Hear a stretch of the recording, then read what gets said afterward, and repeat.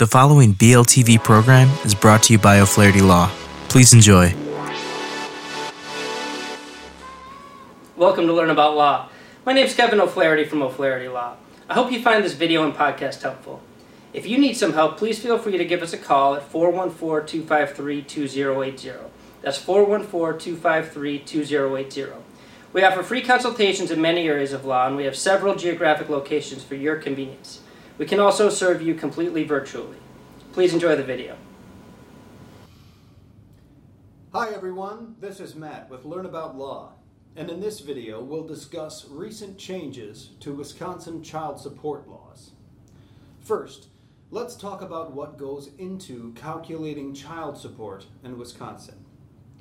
Child support in Wisconsin operates under the principle that a child should not be adversely affected financially as a result of a divorce or their parents' separation. The payer gross monthly income serves as the basis against which a percentage is taken to support a child no longer in custody with the payer. Gross income includes salary and wages, as well as any additional form of income, without an offset for federal or state taxes. Courts do allow some offset for business expenses. If the payer has monthly costs associated with an operation of a business they derive income from.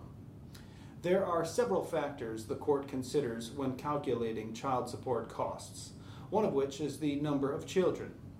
The court essentially looks at the lifestyle the child was leading before and tries to find a child support arrangement that gets as close to that as possible.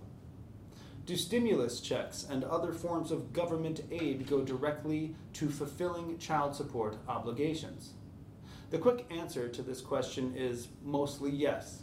The initial stimulus payment could be seized to cover child support. However, subsequent stimulus checks have had some protection against child support obligations built in. But if the other party can prove the individual uses stimulus money to buy frivolous items, most likely the court will order that they pay the equivalent in child support. Wisconsin made a moderate overhaul to its child support laws in 2018, including how overnight stays are handled in relation to shared parenting time and child support, as well as how variable costs are handled. These issues are specific to each case and are best addressed with a child support and family law attorney. Wisconsin still requires child support to be paid until the child turns 18, or 19 if still pursuing their high school diploma. Thanks for watching. To learn more, check out our article linked below, and be sure to leave any questions you have in the comments, and subscribe for more legal content daily. Hi again, this is Kevin O'Flaherty from O'Flaherty Law. I hope you enjoyed the video and podcast. If you did, I'd love it if you'd subscribe to our channel. If you need legal help in this or any other area of law, please don't hesitate to reach out to schedule a consultation.